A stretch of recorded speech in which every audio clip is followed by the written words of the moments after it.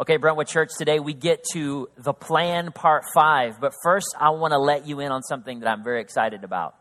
In 2 Sundays, which is June the 15th, I get to share a preview of where I believe God is leading our church in the near future. And we're going to lay all of this out in greater detail in our September Vision series.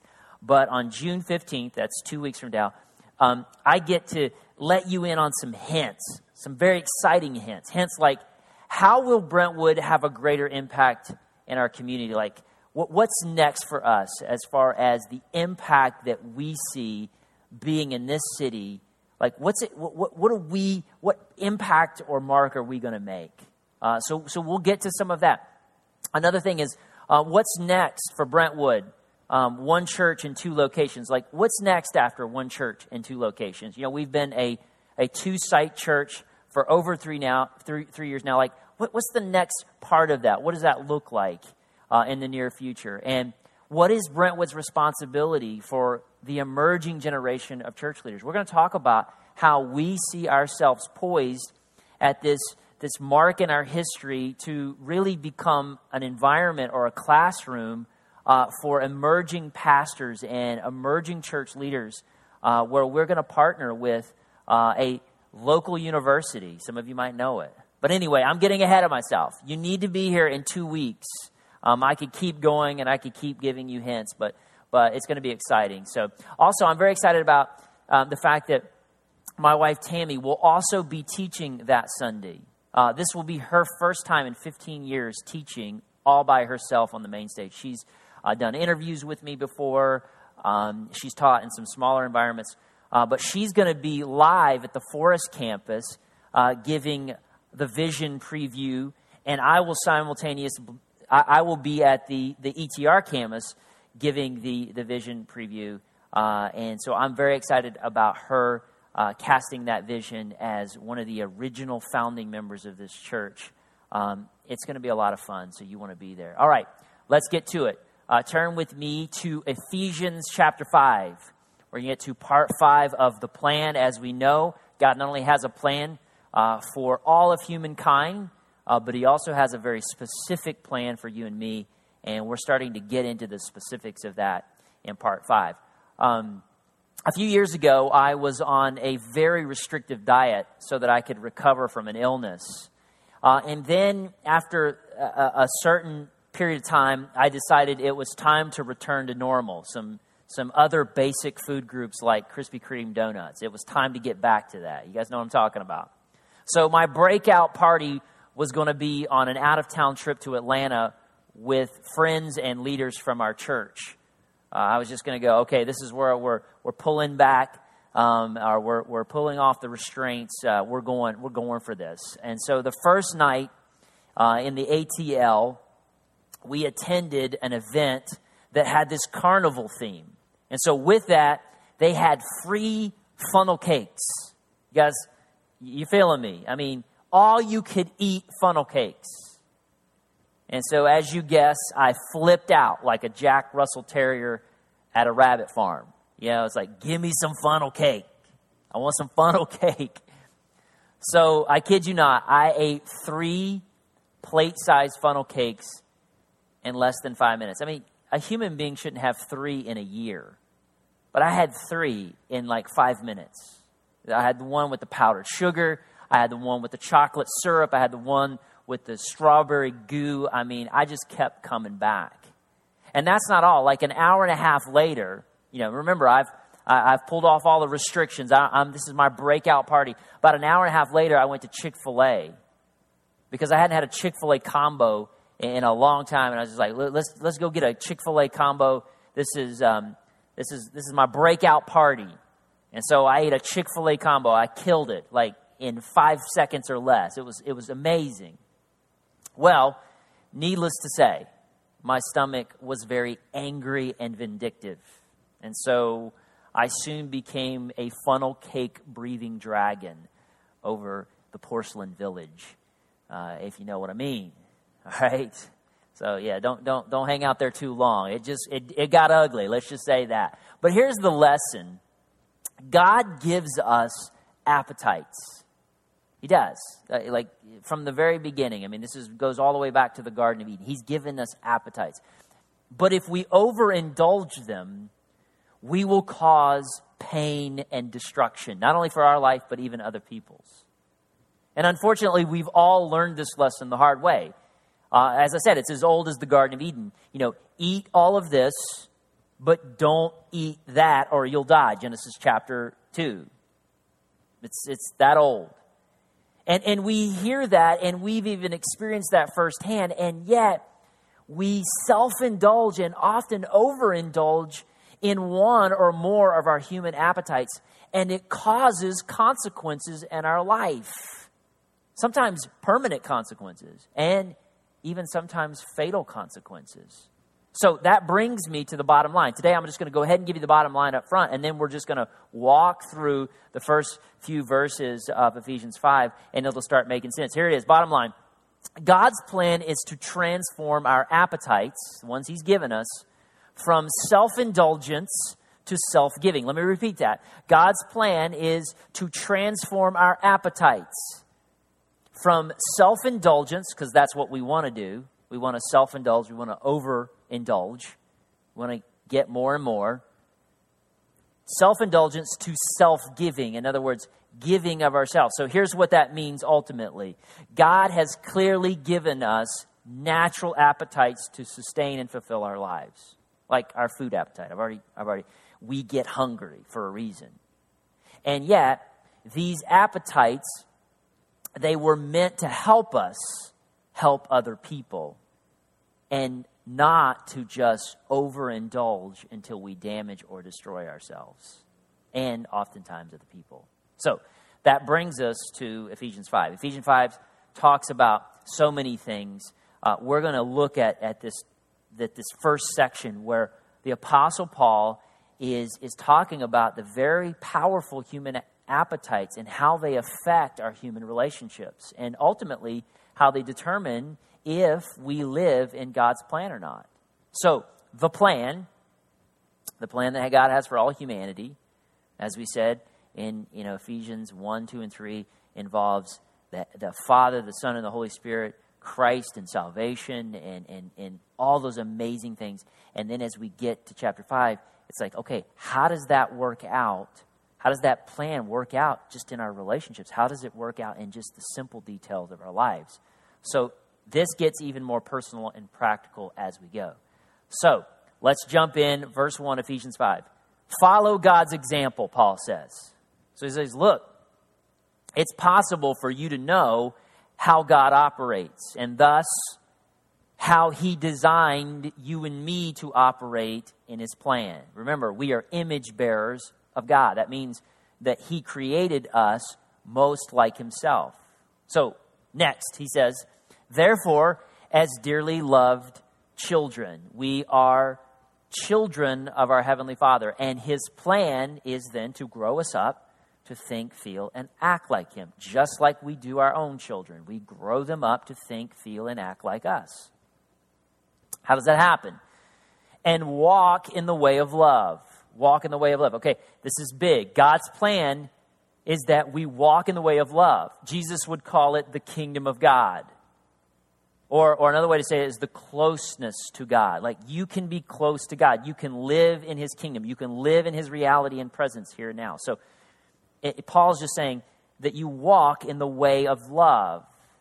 Then what is and what is not the way of love? Because love is it's a broad and even sometimes confusing topic in our world. I mean, depending on what radio station you're listening to in our city, whether it's country, top 40 or Christian, you get a different idea of what love is just in those three ways. Not to mention what we see on advertisements and the questions that we get all the time in our culture.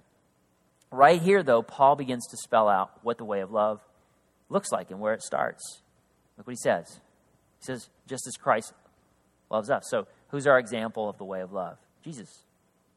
So he points to the divine Son, Jesus Christ, and he says, He is our human picture of our Heavenly Father's way of love. And he says, think about how Christ loves you. And that's the way of love. And here's what it looks like. Next part of verse 2.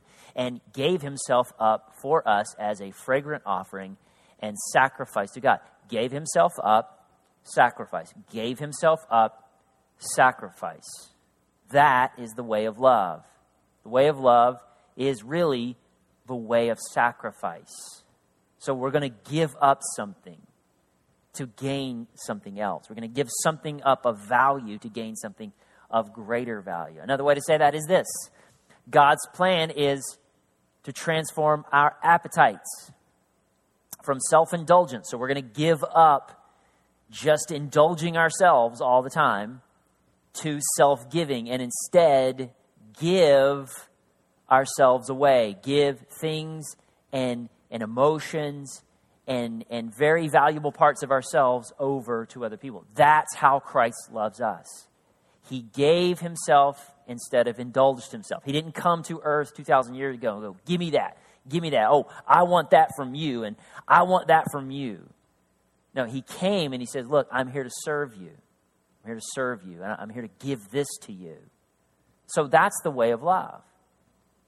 Give self, not indulge self, which brings us to the powerful human appetites that God wants us to shift from self-indulgence, which means that we are prone to this, to self-giving, which means I am going to give myself. I'm actually going to willfully sacrifice things. I'm going to put restraints on things so that I can give myself best to the world that God so loves and the people he puts in my path. So let's look at the first one. Here it is. This is going to get a little steamy here, okay? But among you there must not be even a hint of sexual immorality.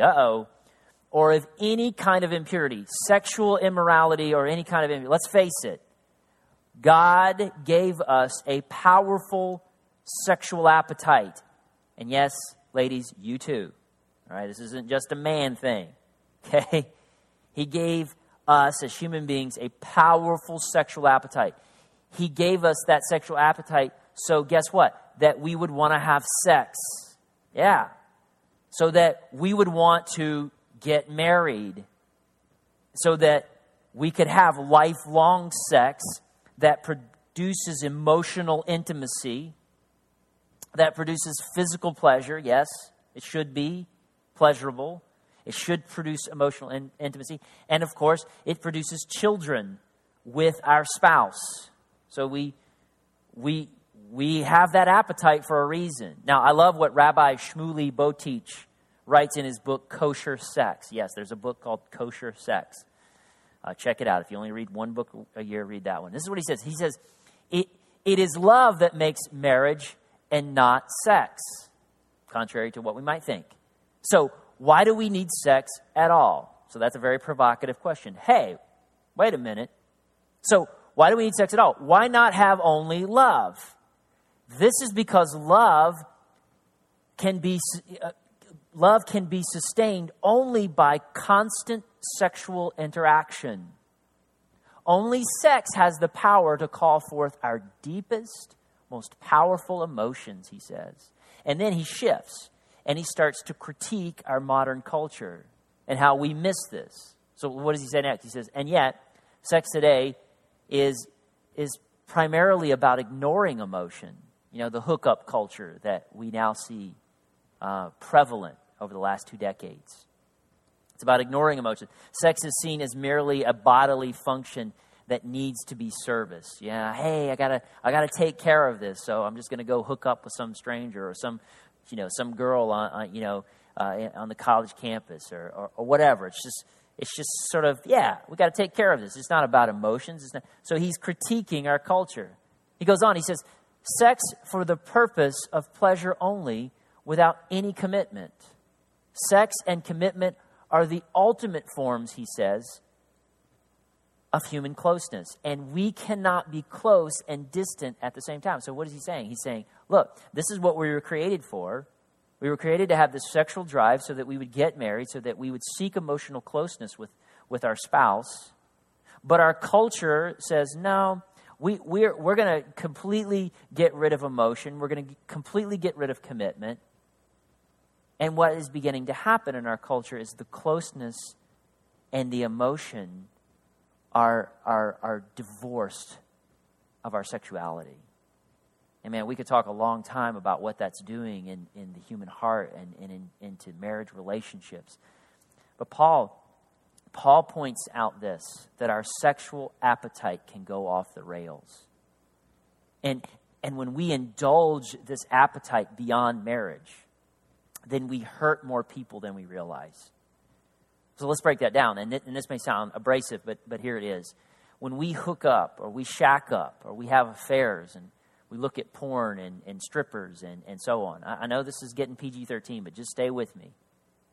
Then we are producing a shock wave of hurtful emotions and mistrust and insecurity. We're producing fatherless children in our generation,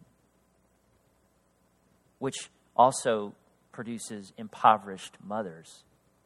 We have generations of kids that are growing up without dads, and the moms that are raising them don't have all the resources they need from two providing parents. It's producing, obviously, communicable diseases. I mean, you heard about that. Your health teacher, in 8th grade, came in and showed you all these things and said, this is why you shouldn't, because of all these diseases.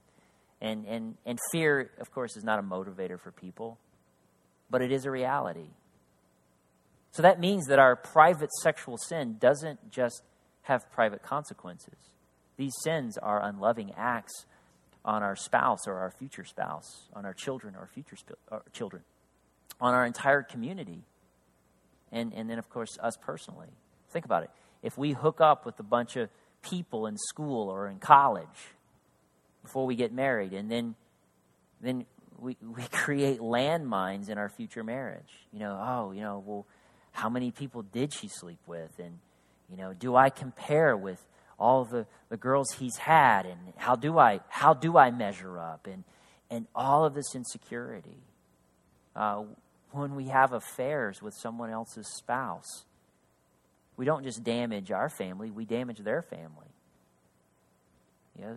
Self-indulgent sex with a boyfriend or a girlfriend or a hookup, a one-night stand, not only does it produce sick and suppressed emotions in us and them, but it can also produce children. Yeah, that's what happens, and these children become unresolved. Well, where's my dad? And what was that about, Mom and Dad? And I guess he's not really my dad, and on the cycle goes. And so that's why Paul just leans in and he says, look, the way of love is this. You've got to know that God has given you these appetites, but you just can't let these appetites go off the rail. Because things happen that are hurtful, not just to you privately, but to your whole community and generations. So he says, God's plan is to transform our appetites from self-indulgence to self-giving. It's part of growing up. So when it comes to our sexual appetite, we live in a way of love, of the kingdom, of closeness to God, when we fulfill that sexual appetite only in a lifelong marriage. Now, a lot of you are like, yeah, John, I get that. I understand that. But wait a minute. Some of you needed to hear that today because you think that a private indulgence is not hurting anyone. But it is slowly distancing you from God and His plan and the people that He wants you to love. And so Paul goes right after that first appetite. And he just says, look, God wants to transform that. So he keeps going, though. He keeps going, and he points out the second appetite that God wants us to choose, self-giving over self-indulgence. So here it is. So he says, not any kind of impurity or of greed. Greed, there it is. There's that. It even sounds, that word just sounds, ugh. Paul points out that our appetite for more, and we do, we have this appetite for more than we need. It's about our indulgence. Then what happens? That indulgence becomes greed. What is greed? It's simply this: intense and selfish desire for something, especially wealth, power, and food. Yeah, even funnel cakes, right? Right after I built my house, I met a guy in town, and we were swapping house building stories. And during our conversation, he admitted that he'd only lived in his current house that he built. I mean, his newly built house. He'd only lived there for a year, and he was getting ready to start building again. And I was curious. I was like, really? Like, I thought, well, maybe he's a builder. Maybe he just kind of builds houses and flips them or something like that. I don't know. But he wasn't. He just says, my wife is already tired of it. She's seen a couple of her friends' houses now, and so she wants to build some features into this new one, and some things here and there. And so we're going to go ahead and sell this house and start building a new one with all these other things. And you stop and you hear that story, and it's like, man, that's all of us. I mean, it may be not a house, but it's like I got that new thing, that new phone, that new pair of shoes, that new whatever. But it's this never enough syndrome. And when greed overtakes our mind and our heart, this never enough syndrome, then we start to compare and compete and covet against one another. And love cannot exist in that kind of environment. Greed fights against the way of love, because we're all we can do is think about taking. All we can think about is getting instead of giving. And equally, we live chronically discontent. That's what greed does. It means that we're never satisfied with God's provision and blessing. We say things like, yeah, but, all the time. For example, yeah, I have this house, but it doesn't have a swimming pool. Yeah, I have this job, but his job makes more money than me.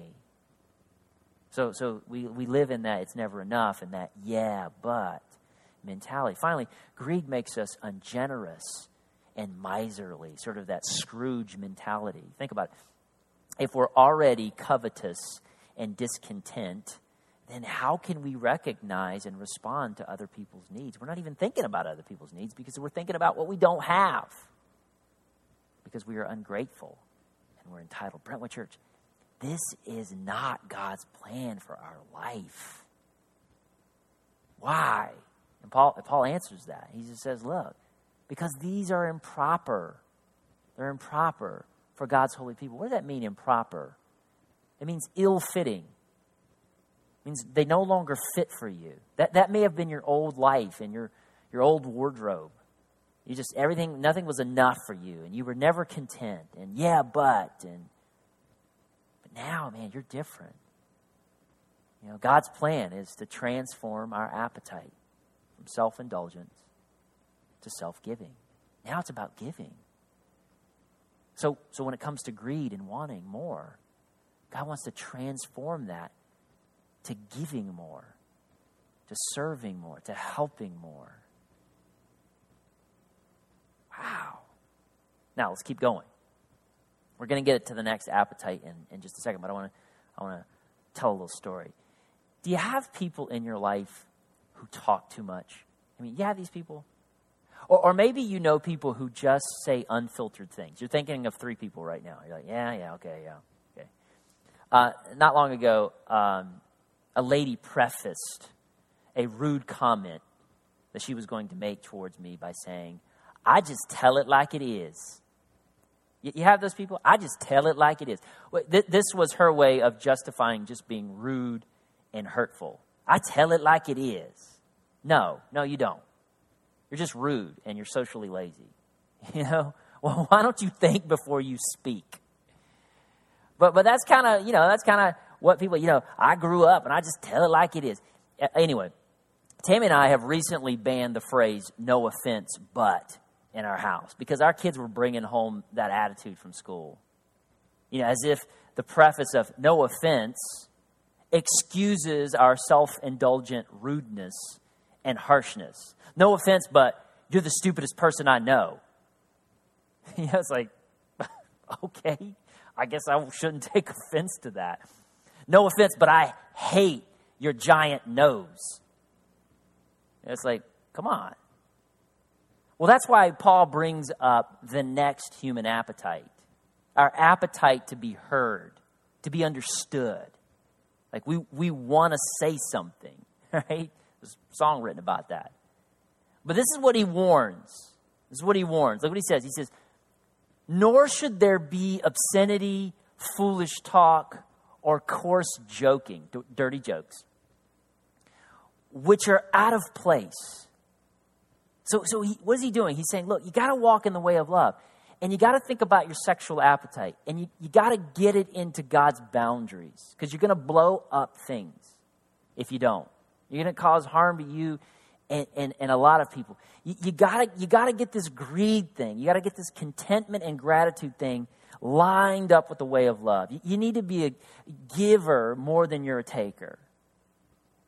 And then he says this. He says, the way of love is about being wise in how you talk to people.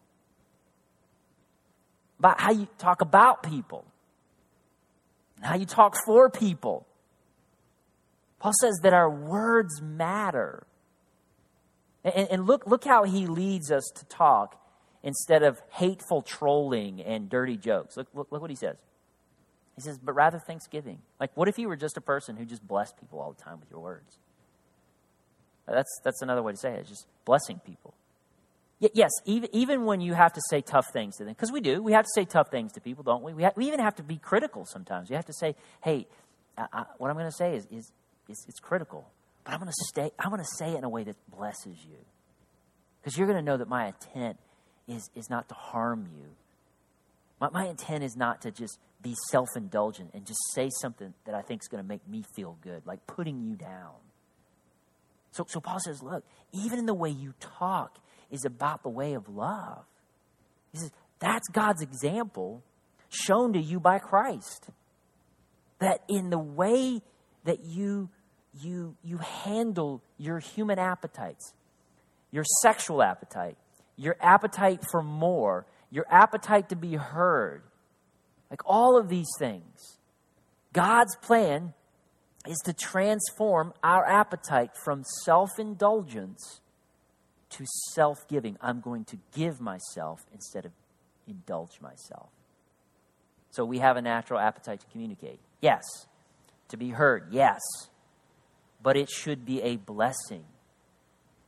It should be self-giving, life-giving, and not a curse, not self-indulgent. No offense, but I just tell it like it is. Well, stop.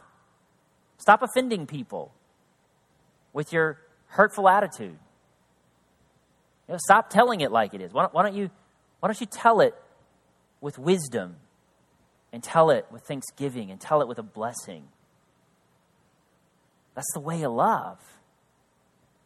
And that's how Paul brings it home. I love how he just kind of makes it kind of simple. He says, look, be very careful. Be careful. Then how you live. Not as unwise, but as wise. Careful and wise. Careful and wise. That's what happens when we follow the example of God that is shown to us by the divine Son, Jesus Christ, and that is empowered to us by His Holy Spirit. Why? Why should we do this? Making the most of every opportunity because the days are evil. So simple and yet so difficult, isn't it? Be careful and wise with our appetites. Because we're living in a crazy world and in some crazy times. And that brings us to the practicalities of all this. Let's sort of break this down. When it comes to your sexual appetite, be careful and wise. Especially in the crazy world and the crazy times that we live in. I mean, you can't go anywhere now without sexuality, on full display everywhere.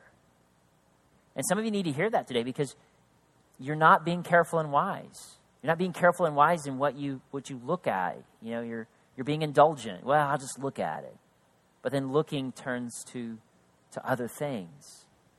Today, I mean, you know maybe that this is something that you have not been winning on. But today you can confess that. That's the power of the gospel. is it meets us where we are and just says, look, let's go to a new place. Let's go to a deeper place in this. And it starts with just owning it and confessing it. You know what? I've let this appetite go off the rails in my life. You can turn from that today, and you can experience transformation. You can. And so when it comes to your words, be careful and wise. You know, some of you need to hear that today, because you're hurting a lot of people with gossip and harshness and rudeness. And the more that you justify it, and the more that I just tell it like it is, the more it hurts people. No offense, but that hurts people even more. Well, today you can confess that. And you can turn from that. And you can experience transformation. When it comes to your desire for more, and wanting more, and being content, be careful and wise. Some of you need to hear that today, because maybe you would be honest and just say, you know what? I am in a place where I'm greedy. I'm just never, it's never enough for me. I never just sit in the contentment and the blessings of my life right now. I'm always coveting somebody else's stuff. I'm always comparing myself to someone else. And maybe that's you today. And you're just honest about it. Well, today you can confess that. You can turn from that. And you can experience transformation. Why? Because that's God's plan for you. His plan is to transform our appetites. The appetites He's given us. To transform them from self-indulgence, which is what sin does in our life. It shifts our focus away from God's example to our own indulgence. God wants to transform that to self-giving. You know, that my sexuality becomes about giving purity and giving wholeness to my spouse so that she, in my case, can be emotionally close to me. So that she can be pleased knowing that there's no ghosts in my head. You know, there's no residue in my heart. And that we can bring up children in a place of trust. Same thing with our desire for more, that we could go, you know, hey, do we really need this? Is this just us wanting more, or is this really something that we can gain so that we can help other people? Hey, you know, do I need to say this? And if I do need to say this, do I need to say it this way? And what is my motivation in saying this to this person or saying it like this? Like, can you imagine what our church would look like if a bunch of people were self-giving? And when doing life and faith together in that way, man, we could bring renewal to our families and to our community. We could. And so as we prepare to respond today, through music, song, through prayer and response, I want to invite you. You know, maybe you need to confess some things today. You can come to the confession cross and write some confessions down and just say, you know, I'm going to leave it here. Maybe you need to intercede for some people and go to light a candle and just represent that standing in the gap for someone. Or maybe you just need to take communion today. You need to say, you know what? I've confessed some things. I'm turning from some stuff, and I just need to go take the body and the blood of Christ until He returns, just to remember really what the gospel is all about and what I'm a part of. And if you're a Christian, I invite you to do that. If you today maybe are new to church, or you're still curious about church, or you're maybe even a little skeptical about Jesus, I hope that today what you witness and what you've heard helps you take a step closer to God, because He loves you. And everything that you've heard here today is about His love for you. So today, be careful and wise. Be obedient to respond. Let's stand and let's pray. Father, we are so grateful for your truth and your word. Let it transform us. Thank you for your plan, that it gets so simple and so practical all the way down to how we live our lives, in our words, in our desires. I mean, God, you love us so much that you get that personal with us. Allow us, God, to be brave today in our response. It's in Jesus' name that I pray this. Amen.